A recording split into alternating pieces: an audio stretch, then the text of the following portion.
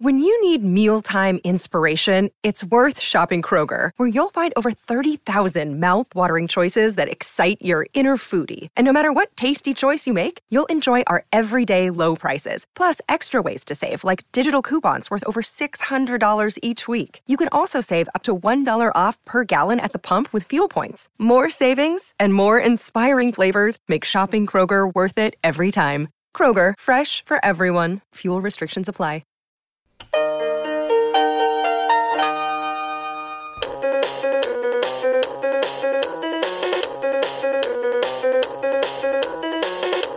Hey everybody, welcome to the Profoundly Pointless Podcast. My name is Nick. Here's a quick look at what's coming up on the show. What we see Satan as is the ultimate symbol, the ultimate rebel against tyranny. We see God as a tyrant that must be followed under any circumstance, under the threat of punishment. And you'll see in public comments hearings, in various things that we've done, I mean, they think that once we speak, they literally think fire will rain from the sky and the pits of hell will open up and demons will crawl out. I mean, they say things like this. You just said I would win. No, I said you would not win. But how would I not win when you've just admitted that my rhino takes down your elephant and my wolves take down your cheetah? No, I said the wolves would take down the cheetah. The elephant would not take, or the rhino would not take down the elephant. I don't know about that, man. So I want to thank you guys so much for joining us. If you get a chance, like, download, subscribe, share. We really appreciate it. It really helps us out. Coming up on this episode, we're going to be talking to one of the leaders of what has recently been called the most controversial religion in the world. We're also going to be dabbling in a new segment where we answer some of the questions that you guys have sent us, and we're going to be discussing the top 5 Christmas movies of all time. Our first guest, though, is a Satanist. His name is Stu DeHaan, and he's one of the leaders of the Satanic Temple of Arizona, which has recently, like I said, been called the most controversial religion in the world. And that's because, not only because of the obvious kind of associations you might immediately think of when talking about Satanism, but because they've been very active in getting their religion out there. They've asked to give the prayer at city council meetings. They're involved in a federal lawsuit in Arkansas. They've tried to create after-school Satanism programs, and they've even done some of those highway cleanups, one they call Highway to Hell. So this is Stu DeHaan. A Satanist is what? Well, there's different variations of what we consider to be called modern Satanism, and that's everything from the Church of Satan till present. I am a member of the Satanic Temple, which is a more recent version.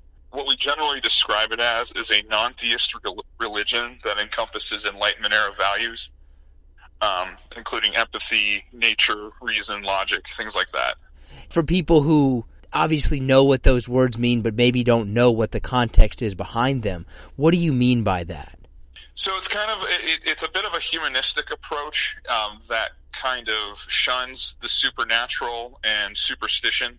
The way we see Satan is metaphorical. It's not literal, so there's no devil worship or things like that. In fact, devil worship doesn't really exist ever and hasn't in modern Satanism. But what we see Satan as is the ultimate symbol, the ultimate rebel against tyranny.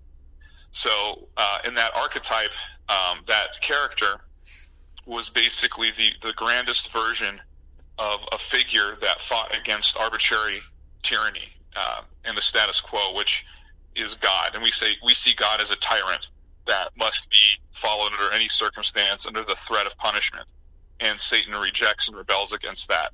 Essentially, it has all the elements of any other religion except for a deity. We don't believe in the concept of worshiping anything, but there are parts of it that are very religious, including we have tenets, which is kind of our code of ethics. We have a sense of community.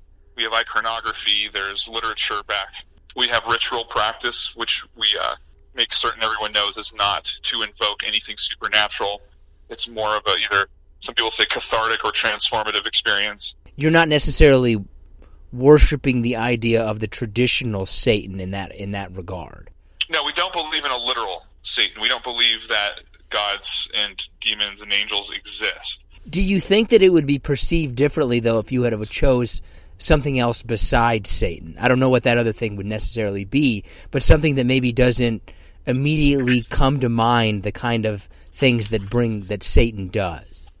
I mean, well, you kind of said it. There is nothing else to call it. It is Satanism. I mean, that's what it is. It's the exact metaphor by which we live. And there is that kind of shock value, but part of the purpose of that is for people to kind of question the notions of good and evil and to kind of reverse the narrative of a very common Western mythology. And for people to question which one of these characters is the good guy.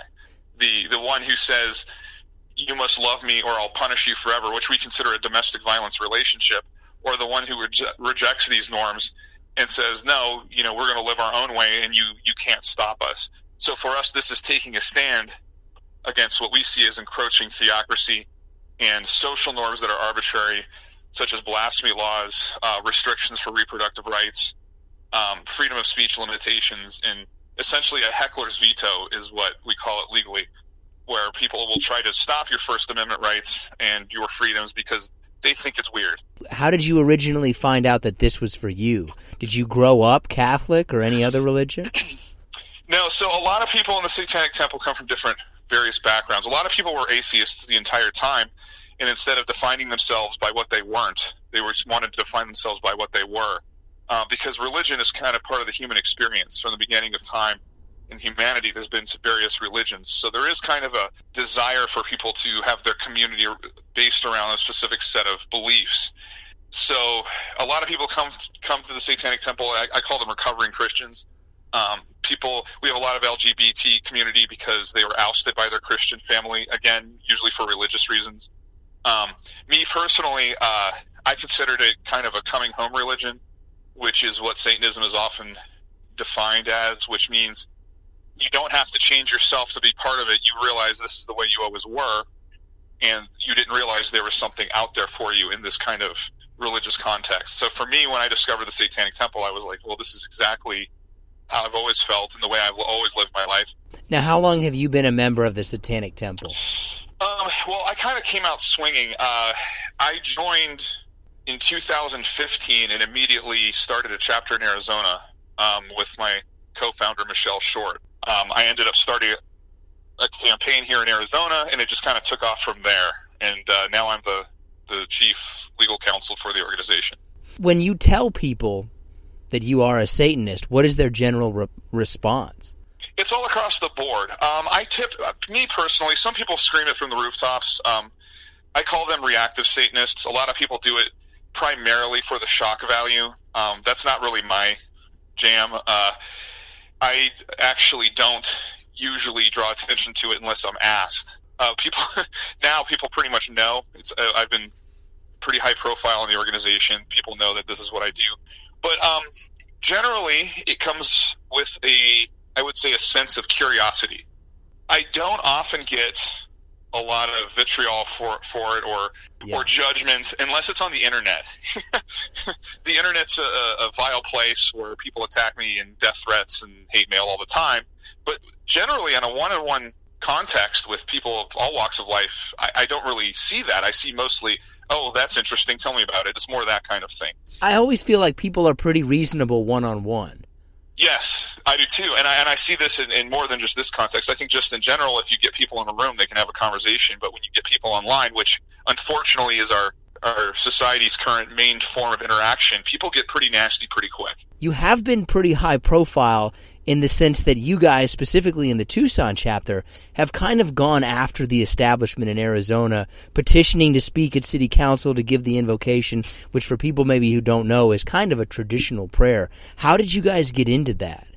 We realized that there were these opening prayer situations happening in Phoenix, and it was what was called essentially an all-comers system, which means anybody from any faith around the state can give these opening prayers.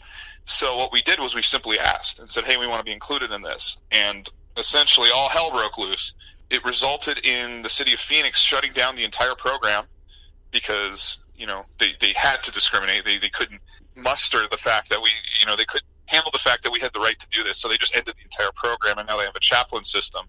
But now, also currently we're embroiled in a federal lawsuit against the city of Scottsdale because they had no policy and then just decided when we asked that they have a policy now. So there's blatant discrimination, and what we find through these campaigns is when people talk about religious liberty, that's not really what they mean.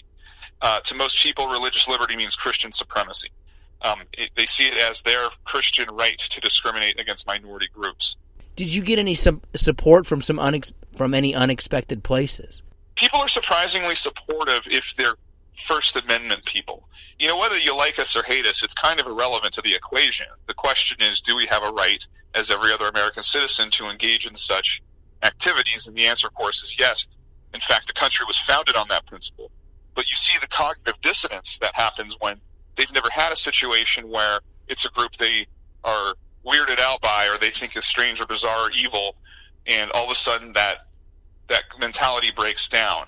And they say things like, this is equality gone too far, or I completely agree with the freedom of religion, but, and all of a sudden there's a caveat, which of course doesn't logically fly.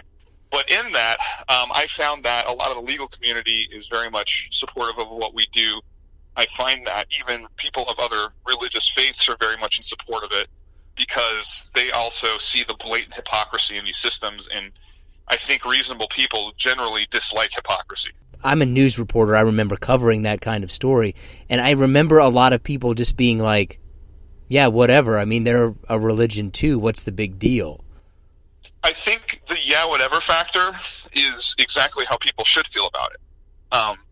But there's this, the supernaturalists are the ones that are really freaking out, I guess, about this. So you've got the general public who, and you'll see in public comments hearings in various things that we've done, I mean, they think that once we speak, they literally think fire will rain from the sky and the pits of hell will open up and demons will crawl out. I mean, they say things like this. It's almost medieval.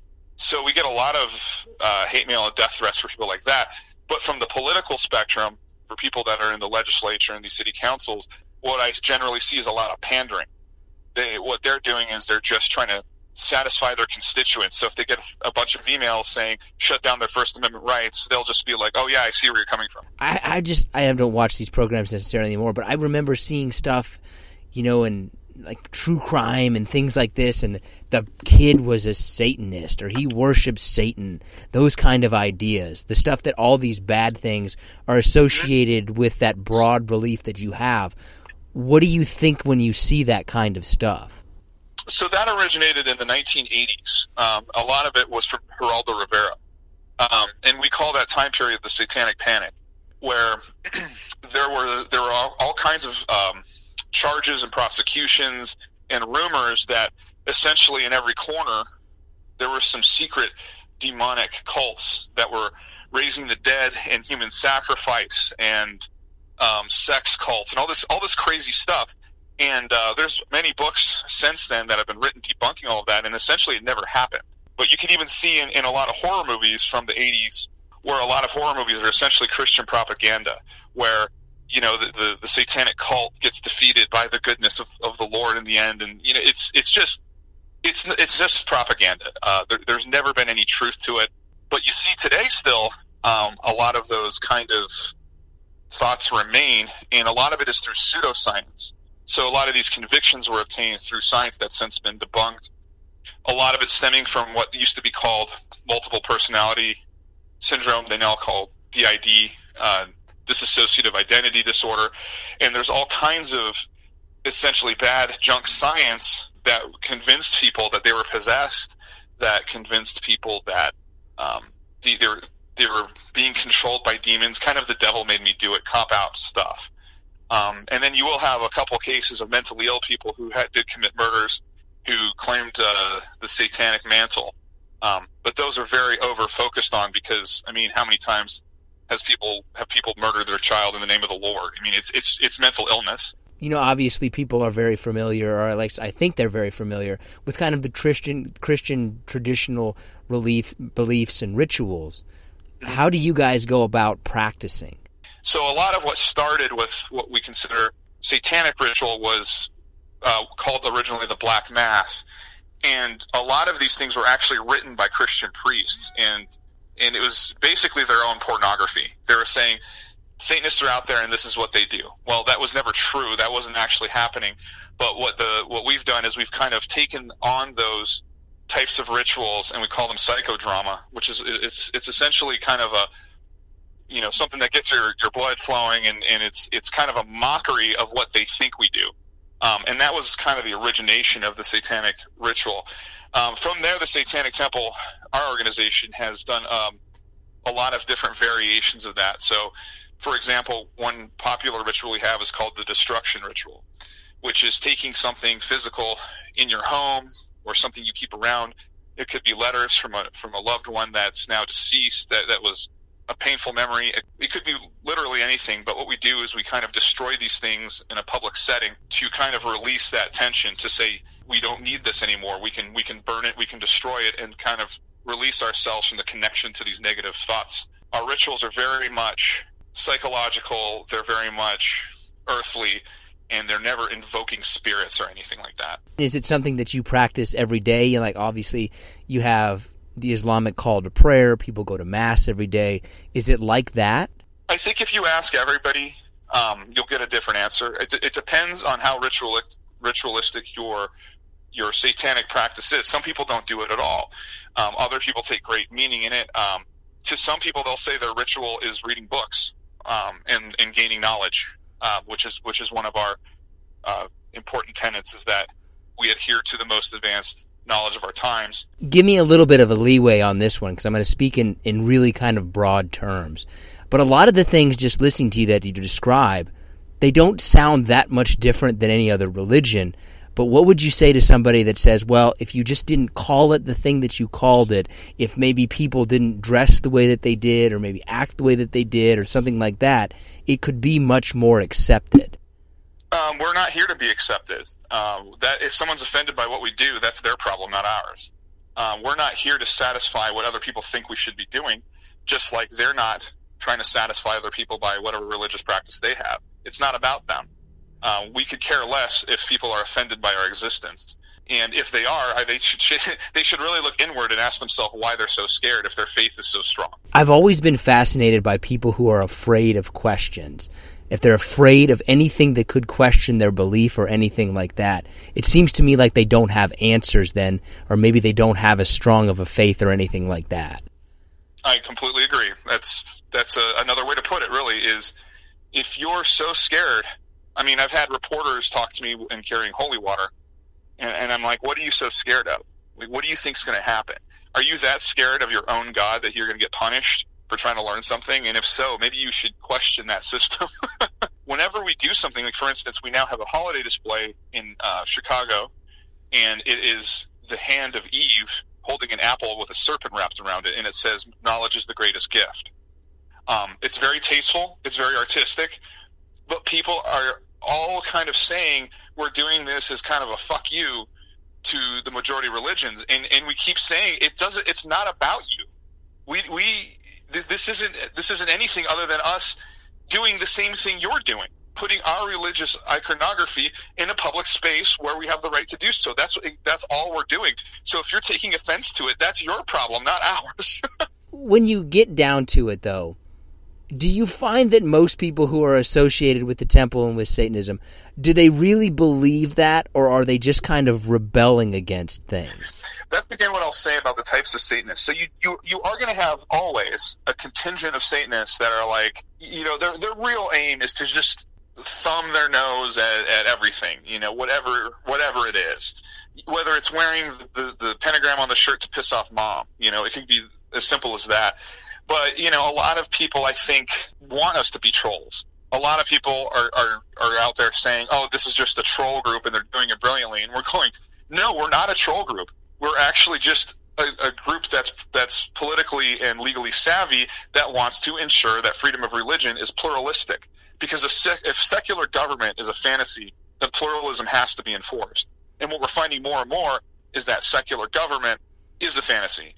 There's all kinds of laws across the country that are based on the Christian mythos, whether it's abortion restrictions or putting up nativity scenes but excluding all other groups, or other groups are afraid to even ask. And these are the things that we're getting in the fray of. Do you think that, though, people's, this is not the right word, religiousness or spirituality, do you think that is that starting to go away? Are people becoming less religious? Well, we saw this happen in Europe, in the Netherlands specifically in the 1960s, where over time, when people saw the hypocrisy of it, how outdated it was, how it was kind of getting watered down in whatever aspect you think it is getting watered down, people started to kind of leave it. And it happened in mass in the Netherlands. I mean, they were shutting down churches left and right. And my personal opinion is that with the direction of this crazy evangelicalism that's happening in this country, and a lot of these people are in political power, they're losing the respect of the masses. I mean, they're acting hypocritically. You see priests molesting children daily. There's another story. I think people have had it. People are tired of it. So I'm proud to be part of an organization that's kind of causing this cognitive dissonance and ensuring that freedom for religion is enforced in this country, not just for the predominant religion. What's the weirdest or strangest experience you've ever had when talking with someone after you told them what you believed in? Well, I always think it's funny when people are like, well, you know you're going to hell, right? And I'm like, well, you know from what I just said that I don't believe that, believe in that kind of stuff. So it's like, you know, to me, it's almost like if I told someone they were going to Hades, they would laugh at me. Like, oh, Greek mythology, that's dead. It's like, well, what's the difference? What, though, happens, and this is a very broad question, if after you die, you find out you're completely wrong and these people were right the whole time? Willing to take that risk. How's that? I'll hedge that. I'll hedge that bet. What would be your reaction if we find out that you were completely right and everybody else was wrong? Well, everyone's going to be in the same place. How many members do you guys have? Have you been growing? Yeah, in fact, at this point, the Arizona chapter may be the biggest chapter in the country. We've been highly active, and that's mostly in part to our very active chapter head. Michelle's been amazing at organizing and putting things together. What is the After School Satan program? So we found that in public schools, there's after-school Christian programs. So we created a secular program called it After School Satan to see if we could get it into public schools to as an alternative to kids being proselytized in a publicly funded school. And we actually did so at a request of parents in various jurisdictions.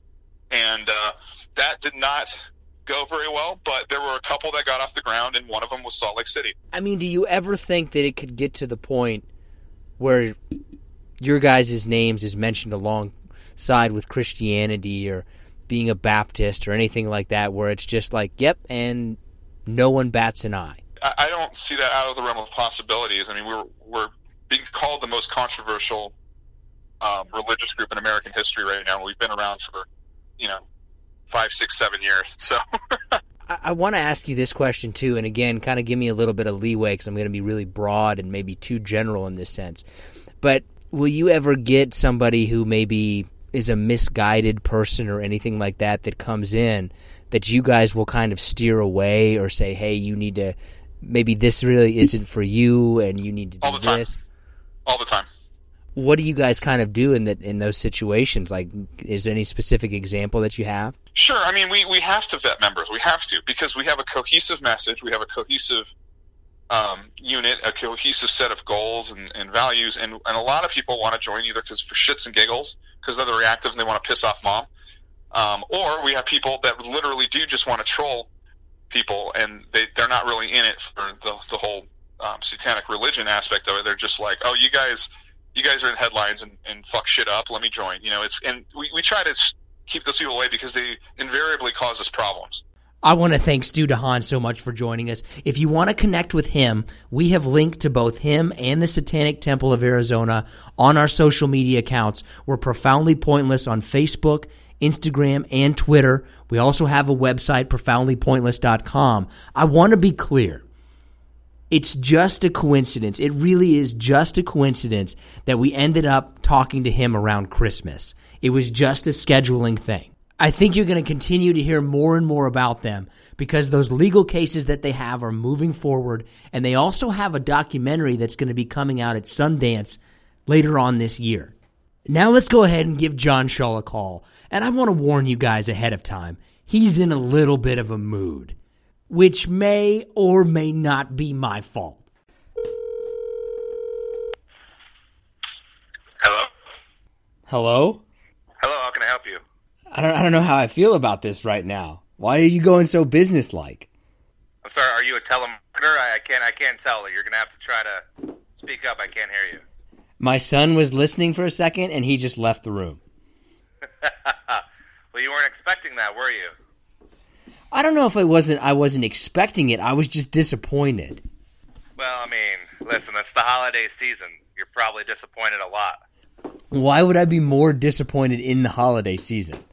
Because I think this is when you find out that no one really likes you. I mean, I am. I'm not going to lie to you. I'm pretty upset about the fact I didn't get a Christmas card. You did get a Christmas card. No, I did not. That's not a Christmas card. That's a birth announcement. That's different. Did you or did you not get some kind of physical paper item in the mail from me around the holiday season? Is it a Christmas card? But is it not sent during the holidays, and is it not a card? It's an easy answer. Is it a Christmas card, yes or no? I cannot confirm nor deny those rumors, sir. Here's the other thing. Earlier today, you texted me that you were cooking and hosting. Don't use the word hosting. Well, I mean, what's wrong with it? What would you like me to call it then? Well, you're not a famous chef. You're not hosting people. You're just having people over. Don't try to class it up. People. I don't care if you live in a vacant dwelling and you're having bums over. You're hosting people.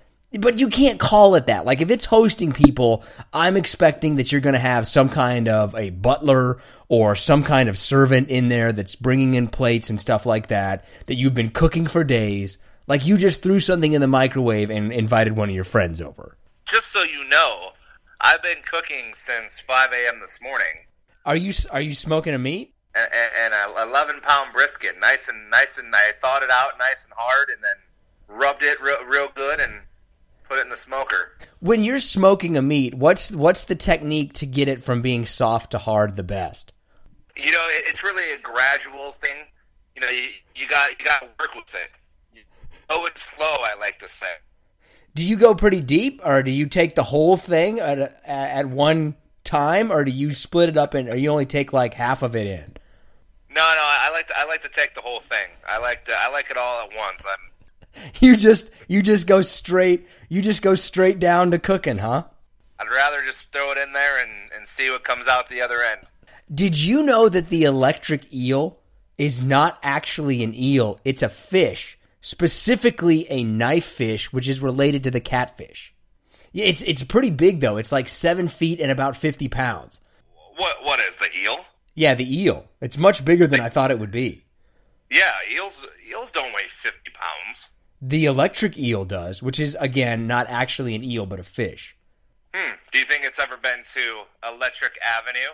Hey-oh. That is so good and so bad at the same time. John's Fast Five. Pew, pew, pew, pew, pew, pew, pew, pew, pew, pew. John's Fast Five. Pew, pew, pew, pew, pew, pew. John's Fast Five. My turn! My turn! In a second. Wait. Be quiet. This isn't going to work while he's awake. You know that, right? I have to postpone the Fast Five until next week. Why? I didn't have ample time to prepare. What do you mean you don't have ample time to prepare? You couldn't find 5 things in a week? I didn't have ample time to prepare, so there won't be a Fast Five this week, but it will make its triumphant return after the new year. But how do you not have time? Like, whenever somebody tells me they don't have time to do something, I immediately don't believe them. I mean, you shouldn't even have to question that. You're a dad. I mean, you tell me how much time you have during the week. Plenty. I think that really people have plenty of time. Unless you are the president of the United States or are leading some country, you have plenty of time to do the things that you do. You just don't prioritize it, or you don't have the energy to do it. But it's not a time issue. See, I do agree with you on that. I agree that most people do not know how to prioritize things correctly. So I guess it is my fault. However, it has been a busy week.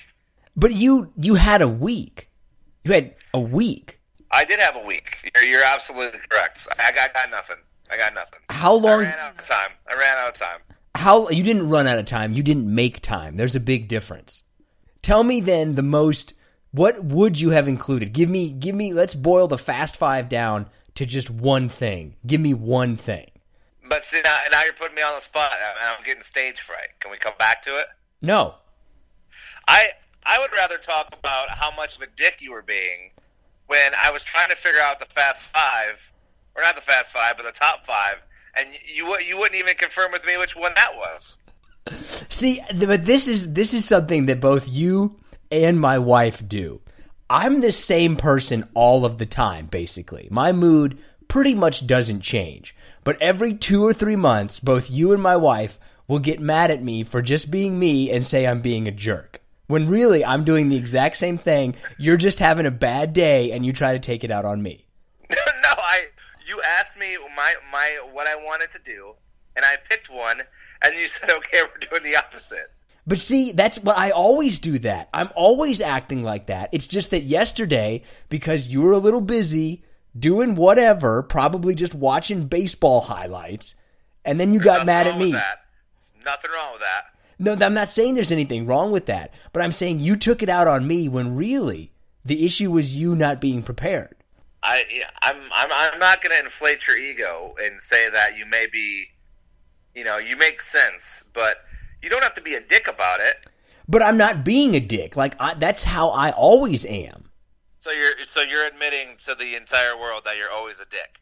Yeah, I guess so. But then it's not being a dick for me. It's just being normal me. Like, for me to be a dick, I would really have to go out of the way and be even more of a jerk. So, what kind of dick are you? I'd like to think a smallish one. I mean, I don't think I'm really a big dick. I'm also generally pretty nice. So I would say I'm a small, soft one. Why is this entire episode basically just penis jokes? Because you, for some reason, cannot get over the fact that smoking meat is a real thing, and it takes talent to smoke meat well. I completely... Listen, past experience has taught me that is probably the most accurate thing you've ever said in your life. Did you know that the electric eel can actually curl up and it touches its head and its tail together? That creates a closed loop, and it can maintain an electric defensive charge for as long as an hour. So here's what I've never understood about the electric eel, and I'm sure you know this from doing extensive research. Where does the charge come from? Where does the current come from? Funny you should ask. The electric eel's charge comes from nearly 6,000 electroplaques, which is basically a special type of cell or skin that it uses like a battery and has a positive charge on one side and a negative charge on the other, and uses that to create an electric shock. Wow, that's pretty badass.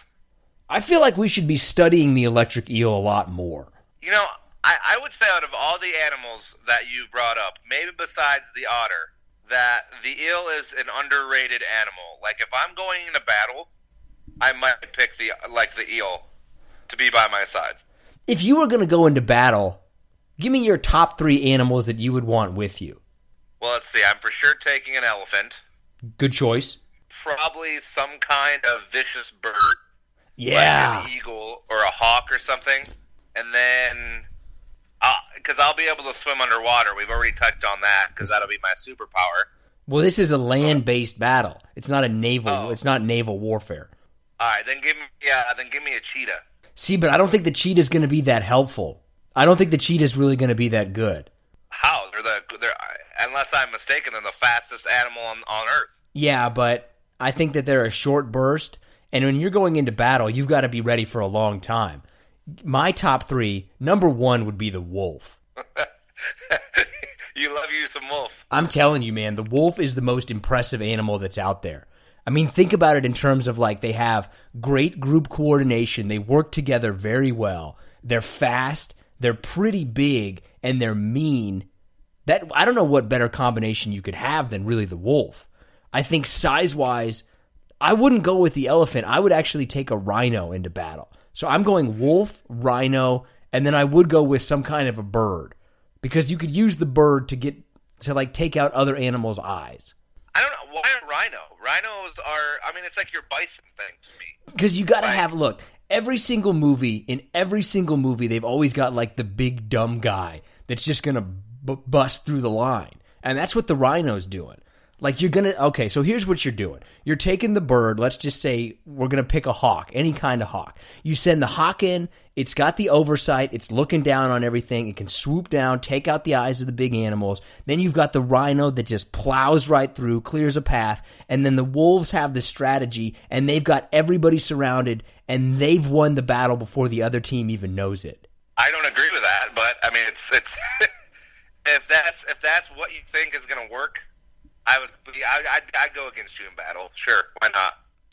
The rhino gets taken out by the rhino takes down the elephant. Name me a time that you've seen an elephant succumb in battle to another animal. The lions get him, I think. Have you ever seen it? I always feel like anytime I watch a documentary where an elephant's being attacked by a lion, the elephant ends up getting away. Well, but it's not the babies. The babies aren't getting away. But like, I'm not picking some little baby. I'm picking like the 3,000-pound like tusked elephant that's gonna beat some ass. Yeah, but number one, the rhino is more dangerous than the elephant. I just think that I've got you beat in every single avenue. The only stalemate is up in the skies. Wolves are taking out the cheetah, and I can't disagree with that. Wolves are taking out the cheetah, and the rhino's taking out the elephant. I already said I don't think the elephant's taking out the rhino. I will give you the wolves on the cheetah, I guess. So I win then. You just said I would win.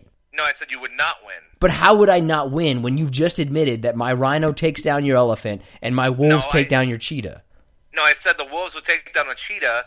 The elephant would not take, or the rhino would not take down the elephant. I don't know about that, man. I don't know about that. Let's look up one basic fact and figure this out. What are we going to judge the rhino versus elephant on? Because I'm saying if they're fairly close in weight, the rhino's going to put down that elephant. I think on sheer force alone, the elephant would crush a rhino like with nothing. Okay. White rhinoceros weighing in around 5,100 pounds. Damn, that's a big animal. Yeah, dude, I think you've underestimated how big. You don't realize that with a 2-year-old, I go to the zoo weekly. Dang, the elephant is a lot bigger, though. Elephant's 13,000 pounds. 13,000 pounds. Look, this is how I'm looking at it. The elephant is overall too spread out. The elephant is like an open hand slap, and the rhino is like a fist. Because, I'll give you that a rhino's head is probably just as hard as an elephant's head. Ooh, National Geographic has a YouTube video of an elephant fighting a rhino. Oh, the rhino is, see, they've got it down right there. Here's where it is. The rhino is just big enough and powerful enough that it gets inside. It's like Mike Tyson, and then it just puts that horn right into the elephant, and there's nothing the elephant can do. Oh, the rhino is fucking him up. Wait till the end of the video. The fucking elephant is just going to trot away. No. Oh, the elephant's got him locked up with the tusk now. Man, an elephant is actually a lot bigger than the rhino. Double the size, right? It was a stalemate. They both walked off. Yeah, I'm telling you, the elephant never loses. Well, except to a gun. And with that, we're moving on. In lieu of the Fast Five, which you didn't get done today for some reason, we had a request for us to answer questions, and we're going to make music, and we're going to call it the mailbag. So are you ready to answer this? Are you ready to answer this question we got sent by a listener? Sure. If you are interested in bringing a third partner into the bedroom, what is the appropriate way to ask said significant other about that? Oh, man. That is... I don't even know how to answer that question. I think you just have to be blunt about it. Say, hey, this is what I want, and do you want to do it? I think I agree with you in the sense that being direct about it is the best way. Like, you've just got to be honest and say, this is what I want, this is what I'd like to do, and then you have to respect whatever that other person says. But I think if the situation actually brought itself up where the possibility was, I don't think most people would be able to go through with it. No, I think it's one of those things that people think would be a really cool, awesome thing, and then are probably in reality like, well, that was just confusing. I didn't know what was going where. I didn't know what to do with my hands. Yeah, like you just didn't know what to do because one person in that is going to get left out and just kind of be sitting over there thinking about what they're going to have for dinner eventually. Yeah. And then if you're a guy and there's another dude with your wife, then it's like, I don't know. Then someone's getting murdered. I don't know what's happening. Let me ask you this. If you were ever involved in a threesome, are you the guy that gets left out? Like you're just on the side trying to get in? Oh, God, yeah. Any threesome, I'd be the guy on the outside, for sure. All right. Are you ready for our top 5? We're doing the top 5 holiday movies, which the reason that I didn't want to do this, I will tell you at the end after we do it. All right, number 5. And by the way, if you don't have number 1 at what number 1 should be, we're going to have an issue, but we'll get there in a few minutes. My number 5, Gremlins. I forgot about that basically being a Christmas movie, but that is a good movie. I agree with your number 5. Wow, you never agree with anything I ever have to say. Well, it's just that you're so rarely correct about anything. My number 5 is Die Hard. Oh, I do have Die Hard on my list. Die Hard is amazing. I mean, from the one-liners to it's a good question though, because it comes up a lot this week. Is it even a Christmas movie? And of course it is. Yeah, I agree. It's a Christmas movie. Number 4 for me is Harry Potter and the Sorcerer's Stone. See, I don't. I guess I've seen it once, and I think I fell asleep during it, so I don't really think of it as a Christmas movie. It is. It's got enough Christmas in it that I think you can make that argument. I don't know if you're going to win it or lose it, but you can make it. Like, I don't think of it as a Christmas movie, but I'm also not 7. My number 4 is Jingle All the Way. Is that an Arnold Schwarzenegger movie? Yes. Okay. It is amazing. I don't see how that's better than Sinbad in it. It does have Sinbad. Is that the last thing Sinbad ever did? I know Fox, I think, gave him his own talk show that lasted 2 episodes, I think. Yeah, if you're a man with a daytime talk show, that is not going to be successful. I don't even know why anyone tries. Or unless it's Jerry Springer. If you don't have a fight on your talk show in the middle of the day and you're a man, you are not going to have a successful talk show. How did you put Jingle All the Way above Gremlins? I love Jingle All the Way. It's fantastic. God, you would. What? That's the ultimate way to just insult somebody without trying, is just saying you would. You were so upset at me that you didn't even listen to my number 3, which was Die Hard.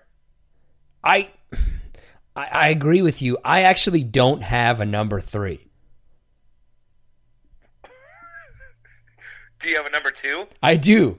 I have a number 2. I have a number 1. I have a number 4. I have a number 5. I just don't have a number 3. I just didn't find anything that I thought is number 3 to me. Oh my God. You can't. It makes no sense to not have a number 3, but you have a number 4. Well, I didn't feel like Harry Potter and the Sorcerer's Stone was deserving of number 3, so I left it at 4. You make little sense sometimes. I have no idea what to say to what you just said. How can you have a 2 and a 4 but not a 3? I didn't feel like there was a movie that I found that was worthy of 3.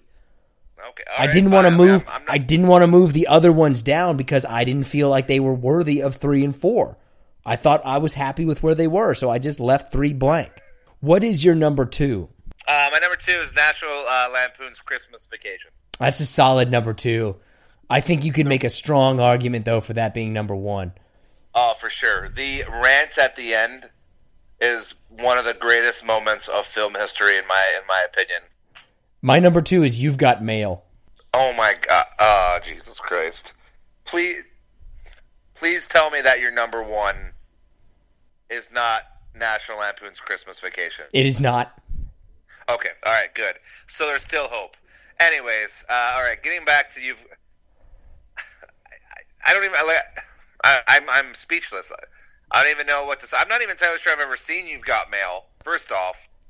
Secondly, is it set in the winter, I hope? It's kind of set in the various seasons, but there's enough of a Christmas thing going on that you could make it a Christmas movie. Okay. That's the one with Tom Hanks and Meg Ryan, right? Don't pretend like you don't know who's in it. America's Sweethearts? No, Meg Ryan is not a sweetheart. She was America's Sweetheart for like 30 seconds. Well, right during when she got made, you got mail. And don't even try to talk bad about Tom Hanks around the holidays. You love Tom Hanks. And Tom Hanks... He's America's greatest actor. I know. You love Tom Hanks. You would become his adopted child if you could. Oh, you wouldn't. If Tom Hanks was going to adopt you, you would say no. I mean, I didn't say I wouldn't say no. I said that you wouldn't say no. Oh, yeah. No, I wouldn't say no. I'm be adopted by Tom Hanks. I don't have any problem with that. I think my own father would be like, oh, yeah, that's fine. Yeah, go ahead. Yeah, my own father wouldn't give a shit. He'd probably sign it. He'd probably want me to do it. He's probably got the papers already drawn up just for whoever. I'll have to get him on here, and he can tell you about the time he gave me away for a sausage, but no big deal. All right. Do you want my number one first? Because I feel like it's going to enrage you. Or do you want to do your number one? No, I want your number one because if you say it and you don't hear anything from me, it's me going outside and punching a tree. Planes, Trains, and Automobiles. Jesus Christ. I mean, that is a good movie. But, I mean, why is it number one? Well, I would actually make an argument that Planes, Trains, and Automobiles is not a Christmas movie at all, but it is such a good holiday movie, it bleeds in and takes over Christmas as well. You're such an idiot. That makes no sense. It's like We're the doing Taco... the top 5 Christmas movies. It's basically like our Taco Bell argument, or our fast food thing, where we said that Taco Bell was such a dominant number one that it should have taken over the number 2 slot as well. But it's not even in the top 20 holiday movies of all time. No, Planes, Trains, and Automobiles is the dominant holiday movie of the last 1,000 years. You're insane. No, it's not. Oh my God. There's nothing that could. Planes, Trains, and Automobiles dominates so completely that I would make an argument not only is it the number one Thanksgiving movie, it's the number one Christmas movie, it's the number one New Year's movie. I would even put it as a Valentine's Day movie. I would even extend it as far as Valentine's Day because it's that good of a movie. I really hope that you just get fucking blasted for this. I really do. Bring it on. My number one is It's a Wonderful Life. Never seen it, could care less. Well, you know what? You should do yourself a favor and watch it this Christmas Eve. You might learn something. Isn't it like 18 hours long? No, I don't know the exact time, but I think it's a little over 2.5 maybe at most. It's a fantastic movie that transcends not only the holidays but life. Much like Planes, Trains, and Automobiles, really, when you think about it. Oh, God. I don't even know why I engage you in conversation. There is no comparison between the two movies. Not even close. Look, I've planted a flag, and I'm standing by it. You're just wrong. You're wrong on so many levels. First off, it's not a Christmas movie.